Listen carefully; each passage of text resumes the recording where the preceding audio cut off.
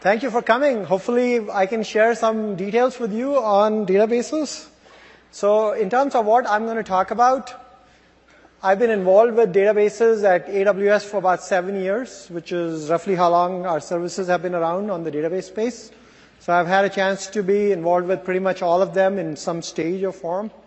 And along with giving you an overview, I'm also going to make sure that I kind of talk a little bit about the strategy and the story behind the services and why we built them and what were some of the use cases we were targeting. So hopefully that'll give you a sense of these services and when you should use them. And also towards the end talk a little bit about of all the things that we do, what are the best use cases for each service.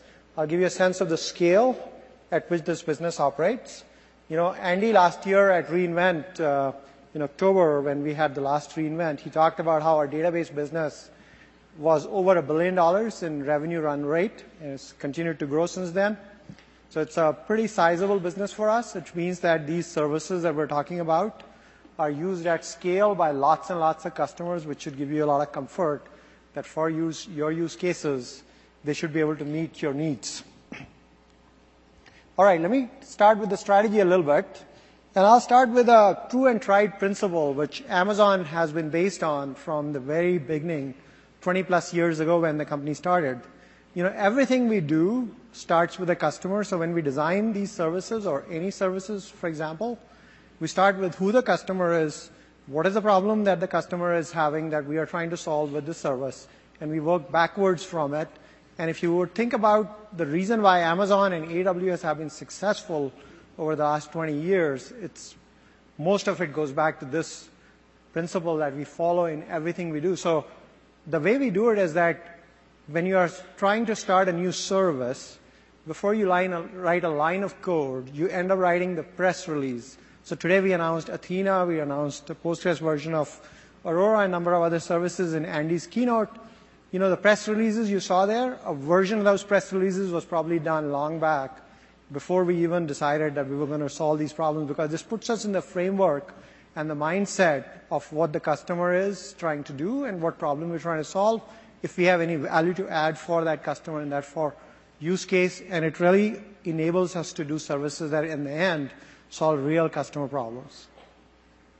The second thing you will see across all of the services that I'm going to talk about are that these are all managed services, where the basic idea is that if you're an application developer, you probably are not going to win in your business because you are an expert on databases. That's something that you maybe have done in the past out of necessity, but if we can take away the muck with having to manage and deal with the databases as we do for everything else at AWS, that probably frees up cycles for you to do things that are more closer to your business and could add value for your own customers and your services that you're trying to do. So we try to do everything as a managed service. You'll find that, you know, and I will speak to this as I go through the services, you'll find that we differentiate ourselves in terms of leveraging the cloud architecture. Compute is basically free, if you will, in the cloud. It's available to the extent that you want to use it, and we leverage that heavily to enable new kinds of use cases that were probably not possible before the cloud came along and AWS came along. So you'll see that throughout our strategy. And we don't believe in lock-in, so we give you a mechanism to bring the data that you want to bring and to take away and take out the data of the cloud if you want to take it out.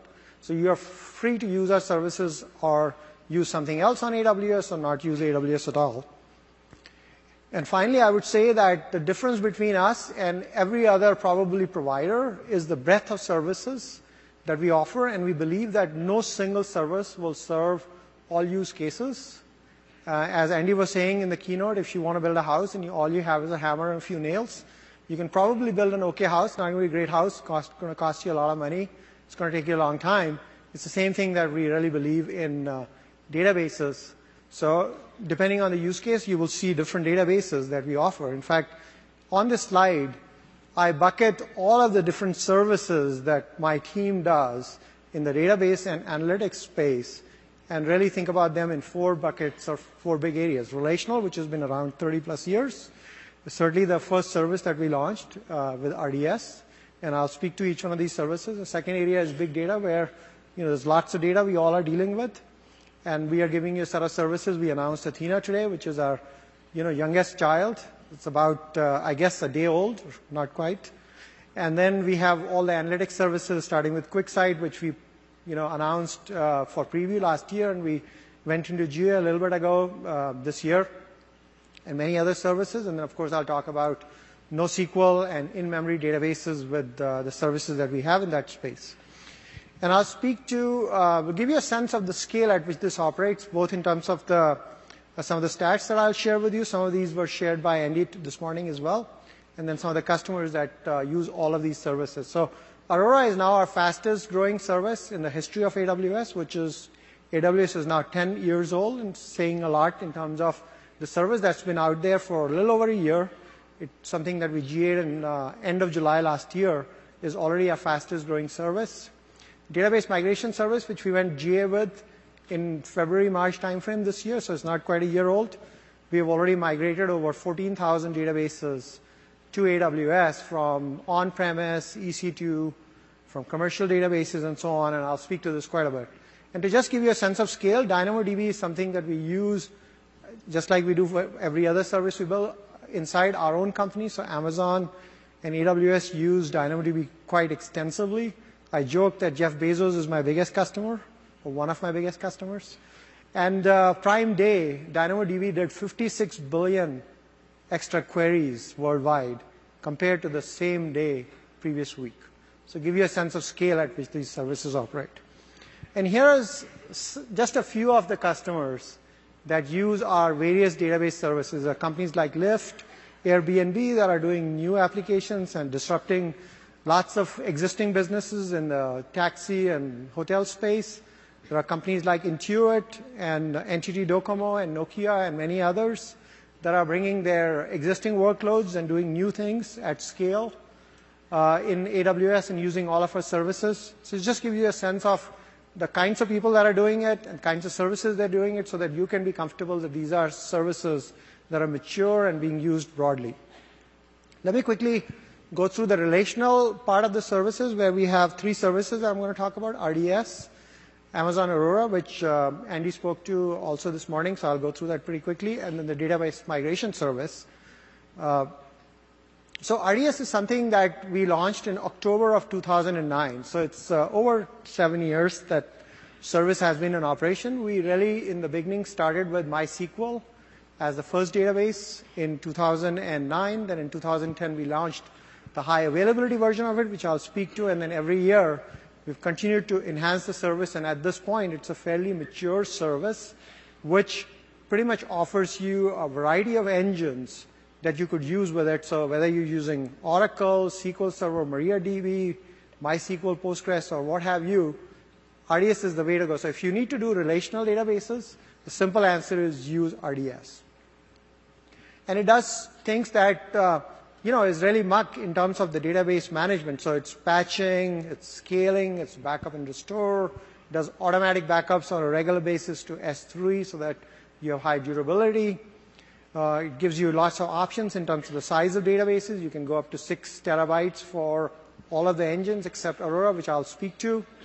And it gives you a high availability option that we call multi-AZ, and I'll speak to that as well. But the basic idea is that if you're doing production databases, high availability is something that's obviously critical for your application, and we make that push button simple with RDS. So let me go into why we built this service. I've spoken to that a little bit, but obviously Amazon.com as a major company with over $100 billion in revenue now, is obviously using a lot of databases. So we have, at this point, 20 years experience running databases. In that sense, we're quite a bit different than many other vendors who build databases, but don't really use them at scale. So they don't understand some of the issues that customers run in a first-hand basis like we do. So we realize that, just managing these databases is just a pain. And if you look at the leading cause of lost sleep in the IT industry, it probably comes to two things: networking and databases. So we want to try and make sure that at least from the database perspective, we give you back some time to sleep instead of being able to wake up at night to deal with these databases that fail.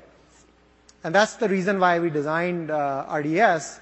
And we've done simple things like we have reduced the total cost of ownership for you because we take away the muck associated with setting up databases, configuring them, backing them up, and so on, so that it gives you leverage from your own teams, and you can have the team do more things which are going to differentiate your own applications and the things that you're trying to do. And the second thing that we've done, as I mentioned, is enable high availability, which I'll speak to in greater detail.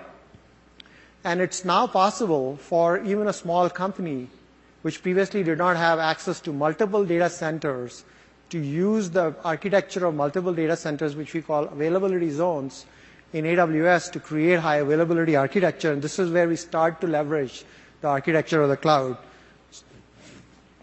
So here's the architecture of how high availability works. Essentially, you go into either a console or use an API when you're creating a database. And you simply say that this database needs to be a multi-AZ database, which means that it lives in multiple availability zones. And there is a master, which is in one availability zone. There is a standby that's in a second availability zone. We do replication in a synchronous way between these two, because these availability zones are a single region. So they, even though they are flood and distance isolated, they may be 10 to 100 miles apart. In terms of latency, they only have 1 to 2 millisecond latency between them. So we can easily do synchronous replication, which means that you don't have any concerns from a durability or availability perspective. We have sort of become experts in recognizing and detecting all of the possible failures that can happen either at the server level, at a rack level, at a data center level, or those kinds of things. We automatically detect those failures. We fail you over within 30 to 45 seconds to another database, which is your standby database in a different data center. And your application simply does a retry and then finds that the DNS name, which was maybe talking to the master database in availability zone 1, is now talking to another database. There's not any change to the data because it's been synchronously replicated, and you're able to move forward without any issues. And you're able to leverage this even though you may be a small company or a startup, or even if you're a large company, people don't have access to the multiple data center architecture that we make available. And this is something you just do with a push button or an API call. Here are some of the customers that are using it. Airbnb is one of my favorite customers. They were born in the cloud, if you will, in AWS in, I think, 2008. And they've been using the service since the day one when it came out. It took them 15 minutes of downtime in those days to flip over to using RDS MySQL, and they've been with it ever since. And it's all the reasons I described why people use RDS is the reason they do it. They use multiple availability zones so that they have high availability. They use read replicas to get scale. It's a pretty neat use of the database that we've built over the last 7 years. So let me go now from here to talking about Aurora, and in terms of how we decided to build our own engine and what is the thinking behind building a database from scratch, and what are some of the questions that we asked. And the basic idea we had was, well, the databases that I've talked about so far, Oracle, SQL Server, MySQL, Postgres, and so on, these are all great databases, but they were all designed before the cloud came about. And if you have ever done software development, which everybody in this room has done, you know that when you start with designing a software system, you take a certain set of goals. And what is always true is that anything you design meets a subset of the design goals you have, because reality kicks in, time kicks in, resources kick in. You always decide that to get something out, you're not going to meet everything that you started with. You certainly don't ever meet requirements that you did not imagine when you designed the system. That never happens. So if these databases were designed before the cloud came about, they clearly were not designed with cloud as the design principle. So what we did was we said, okay, let's design a new database where cloud is a given, and the only constraint we take is that it's a relational database, and perhaps make it compatible with an existing API. We started with MySQL because it was very popular, and today we added Postgres. Just took those constraints and say everything else is available for redesign and re-architecture. It took us 5 years, but we came up with Aurora, which meets some really interesting needs that I'll talk about. And so basically the idea here, as this is something that Andy talked about at length in the keynote, I'm sure a lot of you were in the keynote, so I'm not going to go into this in too much detail. The basic idea is that we give you commercial grade performance and availability, and we maintain compatibility with MySQL 5.6, and we give you at open source prices, which are 1/10 the cost, or even less than that compared to what you pay for commercial databases. Here, let me go into some more details here. Sorry. Yes. So as I said, it is compatible with MySQL. It's significantly more performance in terms of, if you look at our instance types that we use, the largest instance type that we support for Aurora is R38XL, which gives you, with Aurora, something like 100,000 writes per second and 500,000 reads per second, compared to MySQL, which will do 20 and 100,000. So MySQL would do roughly 20,000 writes a second at 100,000 reads a second, whereas we do 5 times as much. We allow you to go up to 64 terabyte databases, which is a pretty large database for an OLTP application. In fact, I was checking before this talk as to who's my largest customer and what is the largest database that they have. And as you would expect, the largest database is very close to 64 terabytes. It's actually 63 terabytes. If we had enabled 128, I suspect I would have a customer with 127 or 28 terabytes in the database. We enable you to have 15 read replicas with this, so you can actually go up to 7.5 million reads per second, which is quite amazing in terms of the scale. And this is highly available and durable by default. So when you do a write to Aurora, we write it to 6 places. And we write 2 copies in each availability zone, and we write to 3 availability zones. So there's no chance of you losing the data. There's going to be durability issues at all. It's designed for 99.99% availability. We do continuous incremental backups to S3. And in case you had a logical error or something like that where you need to roll back, that's something you'll be able to do pretty easily. And here are some of the customers: GE, Expedia, Zynga, Ticketmaster, many others that are adopting this. In many cases, they're adopting that in terms of using, in place of using MySQL. A lot of people are moving from Oracle, and here's a use case I'll give you of one customer that is using it. This is a company from the travel industry, and these guys are getting significant benefits from moving to Aurora. In this case, they moved from SQL Server, and they have seen significant improvement in performance. They've seen significant improvement in the cost profile, so the cost is significantly lower than using SQL Server, obviously.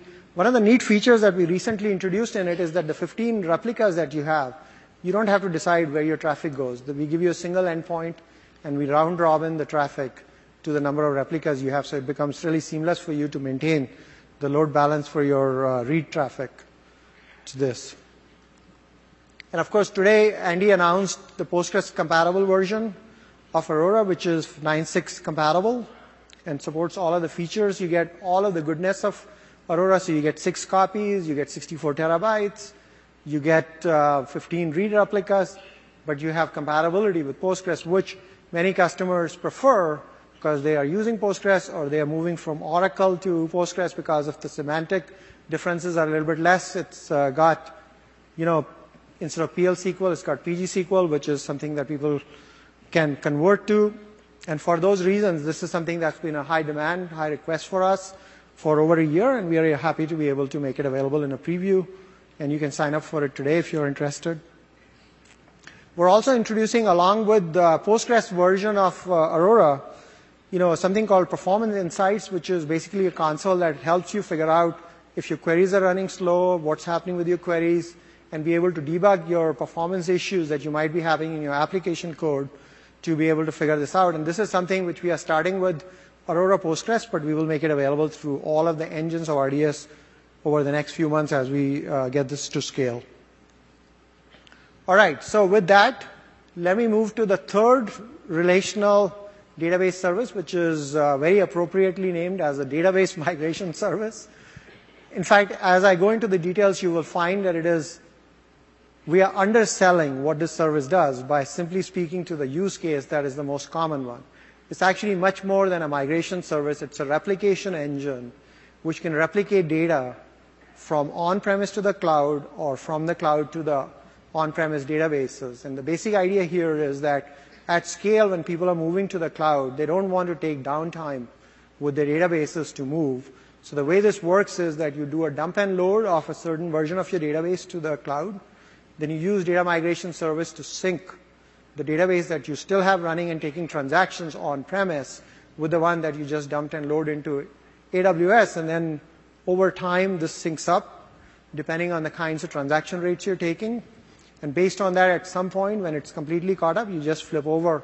And with a very little downtime of a few minutes or less, you're able to get over to work in the cloud.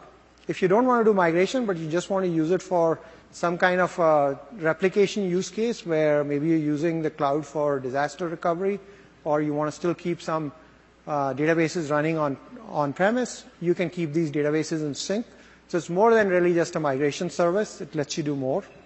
We also, along with it, give you a schema conversion tool, which again we are underselling. It says schema conversion, but really what it allows you to do is if you're moving from, let's say, an Oracle or SQL Server database to Aurora, not only do you need to move the data, which the migration service will move across engines, you also need to convert your schema, you have to convert your PL SQL code, your application that uses a certain syntax with SQL statements that you use need to be converted, and this will make it easier for you to convert it. It probably will get 60 to 70% of your code automatically converted, and then it'll point out all the places where it couldn't convert for you, and then you have to go ahead and convert those things.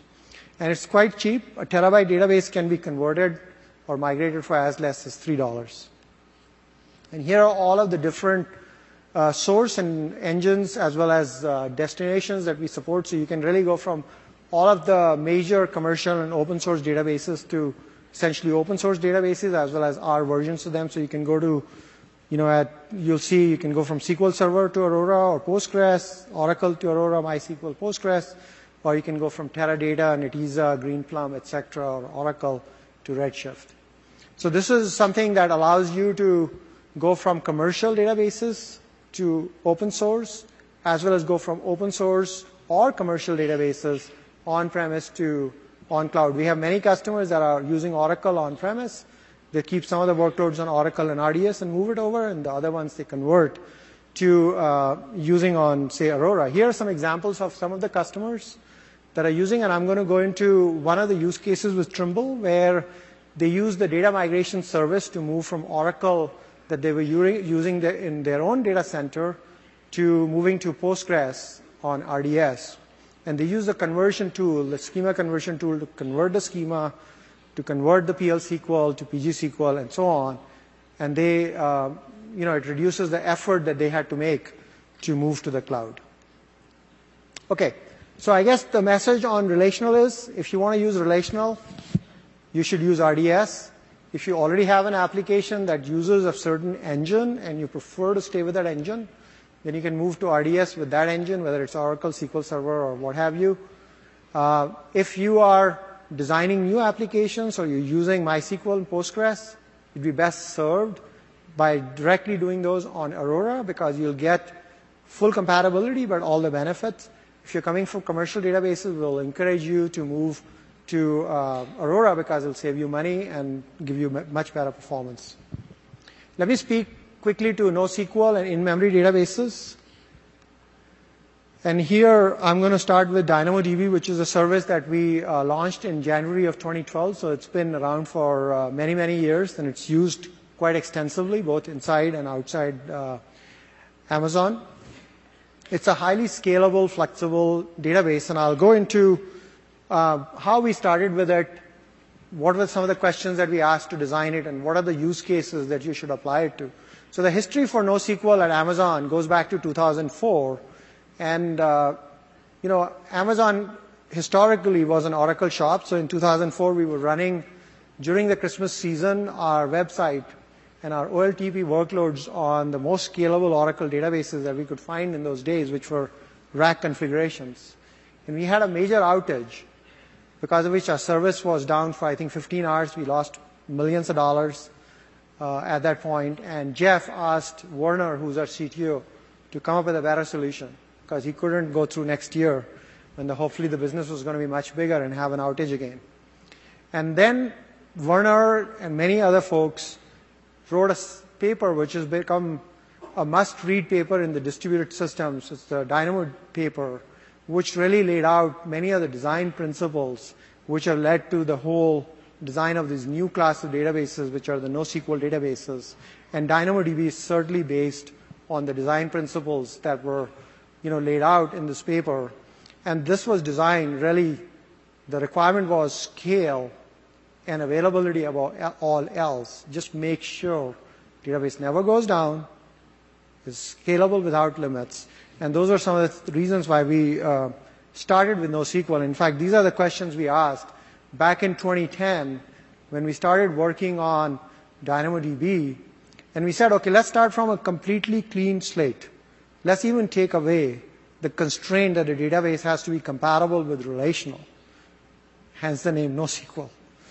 And what could we design if we had no constraints? Could we give customers a set of benefits that they will not get from relational? And we concluded that there were a set of things we could do, as I was alluding to.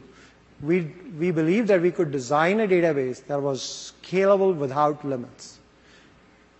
You could start with a table, create a table, start writing to it, and never be told what the size of the limit of the database is. In fact, the largest single table that I have in DynamoDB is over 100 terabytes. I don't know why people did that, but they did. OLTP database, that's 100 terabytes single table. And you don't have to think about sharding. You don't have to think about how it scales. We take care of all of that as magic behind the curtain, if you will. You just keep writing to this database, and if it gets to a size where we think we need to shard it, we'll shard it behind the scenes. We'll continue to give you the performance you were getting. And all of a sudden, when it's sharded, starts giving you more performance, becomes bigger, etc. You can start out with an application and test use cases that maybe has 10 users. And then you go into production, and maybe you are an application which is going to be very popular, let's say at Super Bowl, and you're going to have 1 million users looking at it or using your application for the 4 hours of Super Bowl. You can just turn the dials and increase the number of reads and writes the database does, and it scales magically. So it's really designed to be a scalable database without limits, both on the size of the database as well as on the I/O that it does, which is the reads per second, reads requests per second, and write requests per second.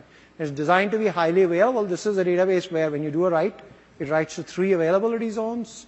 Make sure that if there is a failure, nobody notices it. The reads and writes go to the other copies which are available, and it just keeps working. So if you're interested in high availability, high scalability, elasticity, and you're designing a new application, our recommendation would be to use DynamoDB because it's a highly scalable, highly available database. And here are some customers that use it. These guys are doing it at massive scale. I'll give you some examples of the scale at which these folks work. So Lyft is a customer which I'm sure all of you guys are familiar with. For the taxi rides during peak times, they have to scale this database to do 8x the number of rides, which means they have to scale the database to go with it. And all they have to do is make an API call and say to us, hey, if I was using, 10,000 reads and 10,000 writes a second, make it 100,000 reads and 100,000 writes a second, and 20 minutes later, we would have resharded your entire database and it'll be back to doing 100,000. When the peak is over, you can dial it down and say, get me back to 10,000. And 20 minutes later, we are back to 10,000. And these guys have been using it scale since, in this case, 2014. And they've been super happy with it. In fact, the largest customer I have in terms of I/O rates is a customer that does millions of writes per second against a single table. Okay, let me quickly go into caching, which is something that we think of as part of the NoSQL set of services as key value store, if you will. And here what we offer is a in-memory cache, which is a managed service. So the way this started is that in 2010, we had just launched, I think we were into the first 6 months of having RDS out there, and many customers were starting to use it. And some of these customers came to us and said, this makes sense, but I use a Memcached service, or if you will, on EC2, along with my database. This is a common usage pattern of MySQL and Memcached in those days. And I'd like you to make make the caching as simple through a managed service as you've done with RDS. And that's really why we built a service based on a request from a customer or a set of customers, and working with them, we designed a service. Over the years, we've enhanced it to support Redis, which has become a very popular in-memory key value store, if you will, and has some really nice properties and features. And this is fully managed, zero admin, just like RDS is. As I described, it does these two engines. With Redis, we do things like multi-AZ, so you can have this be available in multiple AZs, just like I spoke with RDS, and we will detect and fail over to your caching node that, in case of failure, needs to be dealt with. We recently supported Redis cluster to give you more scalability. So it's a service that is used quite broadly. Here are some of the customers who use it. Some of these are familiar from previous slides. As you can see, people use this with RDS or with DynamoDB as a caching layer on top of the database. Here's an example of a customer. This is again, if you will, Grab Taxi is like the Uber or Lyft of Asia. They're very popular in Singapore and many other countries. And these guys use caching because they want to make sure they're a highly performant application. Okay. So that's NoSQL, and I would say if you're designing a brand new application, you don't have constraints of being on relational, always start with DynamoDB. Let me go quickly into big data and talk about the services that we have in that space. The most recently announced service this morning is Athena, which is available in general availability as of today, so you can use it.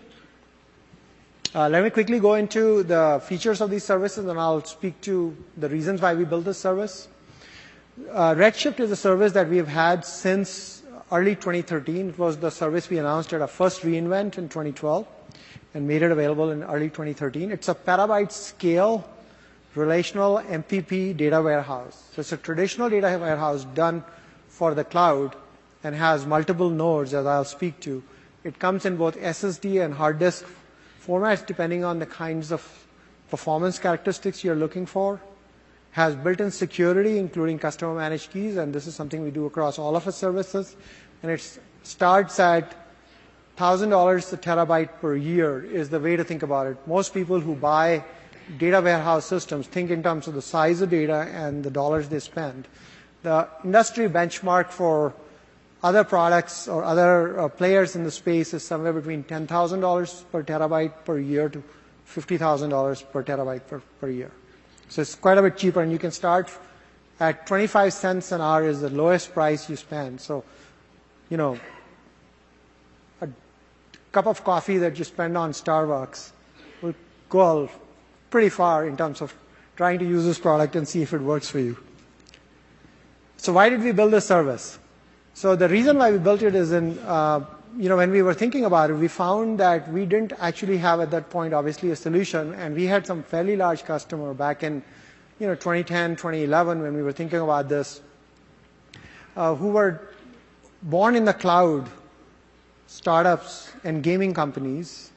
But since they didn't have any way to do analytics on the data they were collecting, they were moving this data on-premise, running a Vertica cluster or a Teradata cluster, and then bringing the data back into their application running on AWS, which to us felt totally backward. And then we had customers that had migrated everything to us, even in 2010, but they couldn't turn off their data center because they still needed to run a Teradata cluster because we didn't have a data warehouse. And then the other thing we saw was that even in 2010, when we were thinking about this, it was obvious that the world was connected, social networking, mobile devices, onslaught of IoT devices one was starting to see was going to generate a huge amount of data. And we had customers that had a lot of data, but we were finding that given the cost of these data warehouses at $10,000 to $50,000 a terabyte, they had to make a business case as to why the data that they had created, generated, and stored maybe in S3 should be analyzed, because they had to make a business justification, an ROI case, which to us felt like backwards, that 90% of the data being generated is being thrown on the floor literally because you can't justify analyzing it. So what can we do so that we design a system that solves that problem so that you can analyze 100% of your data, not just 10%. And that's why we designed the service, to design something that was so cheap and so scalable that you could address all of your data and build a data warehouse that could be used for it. And this is what led to the kind of architecture we used for Redshift, where we designed an MPP architecture instead of a single instance data warehouse. And when we launched the service, we launched it so you could have 128 nodes, each instance at the time was 2 terabytes. You could get up to a total of roughly 2 petabytes of data on a single cluster. And we actually have customers that are doing it. One of our customers does 10 petabyte data warehouse using Redshift. And we did it at $1,000 a terabyte. We picked that number. Certainly, we tend to do things in a way that causes us to have a lot lower cost. We certainly don't live on 90% gross margin as a business, so we're able to offer much more attractive prices to customers. And really, we were after enabling the use cases where all the data that was being generated could be analyzed, and that's why we priced it the way we did. And the thing that you get with this product is if you use it, you'll find that it gives you much better performance compared to your traditional data warehouse. People have moved from Oracle, Vertica, Teradata, SQL Server, and pretty much all of the various systems that are available on premise. And the consistent feedback we get is that it is moving to Redshift increases performance from anywhere from 4x to 10x based on their use case. And the cost goes down significantly. So it's 10 times better, 10 times cheaper. It's very few things in life where life gets better and cheaper at the same time. So it's interesting. And because of this reason, it used to be our fastest growing service till Aurora came along, and now it's our second fastest growing service. But we are super excited about it. Here are some customers that use it. Adobe, Pinterest, Yelp, NTT Docomo, lots and lots of customers that are using this at scale for analyzing their data. And NTT Docomo is actually the customer that I was speaking to. This slide is a few days old, and it says that they are using it for 6 petabyte uncompressed data. Actually, the number now is more like 10 petabyte uncompressed data, which is something that they've done recently. And they are seeing significant improvement in performance and significantly lower cost compared to what they were doing before. Let me speak to the second service that we have, which is EMR. This is our managed Hadoop service, and it's used for all of the Hadoop distributions. You can use Spark with it, Presto with it, Hive, Tez, Impala. It's probably, at this point, the most current distribution of any player in the space, and it's very broadly used by our customers. You saw this morning, FINRA came up and talked about how they're using all of our services, and certainly EMR is a big portion of the service they use, and this has got all of the characteristics I've talked about so far. It's fully managed, gives you all the flexibility. This is HIPAA compliant, so you can use it for all kinds of workloads where that is important. It gives you encryption, security, all the things you would expect from a managed service. And again, the reason why we designed it is because customer wanted us to offer something based on Hadoop, where we could give them open source analytics framework and use all of the technologies that I talked about and benefit from the elasticity that AWS offers. The two things that are unique about it is that the way EMR works is that you keep your data in S3, and it does analytics on S3 because it really supports HDFS on S3. It also uses other ways to reduce your total cost because of the way it works. So it's something that a lot of people are using. Here are some examples of customers that are using EMR. All of our major customers tend to use it at this point. And then, of course, Athena, which was something that was talked about this morning, so I'm not going to go into too much detail on it. Basically, the idea is that even though EMR and Redshift fulfill all the major use cases for scalable data warehouses or analytics, there are use cases where people are trying to do ad hoc queries without having to set up clusters. The data is sitting in S3, and they want to be quickly able to run queries against it, and this is something you can do without having to set up any clusters, without having to manage any hardware. You simply come to a console, you make a set of queries.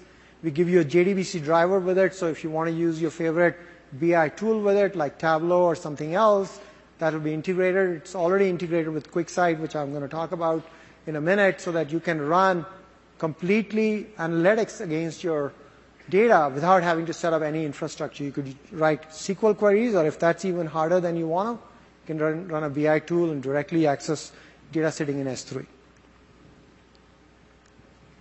Here are some customers, early customers that have been in private beta with us. And of course, the service is available today. So from what I'm told by my team, there's been a lot of demand for this service since this morning. Let me quickly go into analytics and quickly run some of the highlights there for services like QuickSight and Elasticsearch. So again, QuickSight was a service that we designed a few years ago. It's something that we previewed last year, and we have had it in production for some time now this year. And it's basically designed to be, if you will, a companion to all the data stores in which you're storing your data. So if you take something like Redshift and make it so easy and so cheap for you to store all your data, then you have to think about how do you reduce the cost, increase the ease of use and speed of analytics to go with that. And that was really the reason why we designed this service. And it's really designed to be, if you will, the next generation service. It's fully cloud-based. So it's a SaaS service. There's no software to install anywhere. It's a browser that you use, and it gives you all of the features in a browser. It also has a companion mobile client, which gives you all the features on a mobile device. We have today an iPhone and iPad version, and we will make the Android version available here shortly. So basic idea is to give you something that's a companion for all of the data that you're storing in Redshift and RDS and other services. The thing that is pretty neat about it is that it auto-discovers all of your data that is sitting in AWS. So if you have a Redshift cluster or RDS or S3, it'll go detect that you have that in the account in which you're running QuickSight and automatically make that available to you. It'll also do other neat things, like if you're trying to run a query where, let's say, you're looking at, my favorite example, which is revenue by time, it'll tell you that, well, something like that should be done with a line chart. Or if you're trying to do, something else where you're looking at revenue by a product category, it'll say, well, that maybe is best done using a bar chart or, some kind of a pie chart. And it does this auto graphing for you so that you don't have to think about how to pick the right kinds of graph types for the kinds of analytics you're trying to do. So it makes it much easier for you to do the analytics. Here's an example of a customer that uses it and is super excited about it. MLB Advanced Media, which has been using it for looking at the dashboards for the things that people are doing with their games and so on. So this is super exciting. I guess I haven't figured out how to do this clicker yet. Okay, let me quickly hit the highlights on Elasticsearch, which is our third fastest growing service. And it's been out there since about this time last year. We launched it as a service. It's really service based on the Elasticsearch technology. And it's really used for both analytics as well as distributed search. It's again a managed service, just like all the other services are. So you don't have to deal with the muck associated with it. It's tightly integrated with the rest of the AWS services. And people use it for two use cases. One is log analytics and operations, which is bulk of what people do it for. I think 60, 70, 80% of the customers are really using it for log analytics and operational monitoring kinds of use cases, but some people also use it for traditional search as an example, which tends to be about 20 or 30% of the use cases. Here are some customers that use it. It's being used at scale, because of which it's a fast-growing service for us. And here's an example of a use case where Adobe is using it, and they are doing it with doing an analysis of operational data. The scale at which they use it is quite significant, because they're making something like 200,000 API calls per second. And this is something where they use Kinesis to bring the data into Elasticsearch and then do the analysis and use the service for it. Okay, so that really brings me to the end of my talk. And One of the questions that people have for me usually when I give this talk is, you have a lot of services. Help me figure out when to use which service. And I've talked about that a little bit as we've gone through the discussion, but let me hit the highlights again. So if you have an existing application, chances are that it's probably using some kind of a relational database. And if you're bringing that over, and if you want to stay with the same relational engine, then you can use RDS with that engine as the engine of choice. Certainly, if it's a relational database, you should run it with RDS. That's going to give you the best availability, the lowest cost, and the least amount of headaches in terms of lost sleep. And if you are using MySQL, we would highly recommend you use Aurora. If you're using Postgres, we would highly recommend the version that is about to come out would be the one of choice. And in both of those cases, we make it really easy for you to migrate your data. So if you have data in RDS or in EC2 or on-premise, by using various tools, including data migration service that I talked about, you'll be able to move the data.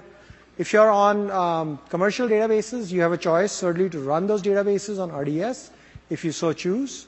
Or if you're looking to reduce the cost or improve the performance or not have to deal with the audits and licensing hassles, then you may think about going to open source databases. And we're seeing actually quite a trend of people moving their databases to open source. And I think this is something that, with the availability of Aurora, even gets going at a faster pace. So I would say existing applications tend to be relational, and they are best served with RDS and various engines. If you're designing a new application, we highly, highly recommend that you design the application in such a way that it can be served using NoSQL databases, which is typically what we do at Amazon. In fact, if you're a developer at Amazon, in our retail business or anywhere else, both outside of AWS as well as inside, we train you to first use NoSQL, because we think that gives you the highest scale, highest availability, and the least headaches. But there are some use cases where you cannot avoid using the relational semantics. You need more query capability, you need joins, you need transactions, what have you. In those cases, on an exceptional basis, we take that part of the application or that application which needs it and put it on relational. And I would suggest the same pattern for you guys. If you're designing new applications for the cloud, unless you think the application isn't going to be successful, it's going to probably get more usage and more customers than you might imagine. And having to re-architect a highly successful service while it's taking traffic is a nightmare. So design it from the beginning to be highly scalable. But if you do need to use relational, then use Aurora as something to use. If you're doing data warehousing in BI, use Redshift with QuickSight. This is something that Andy spoke at length this morning, so I'm not going to go into too much detail.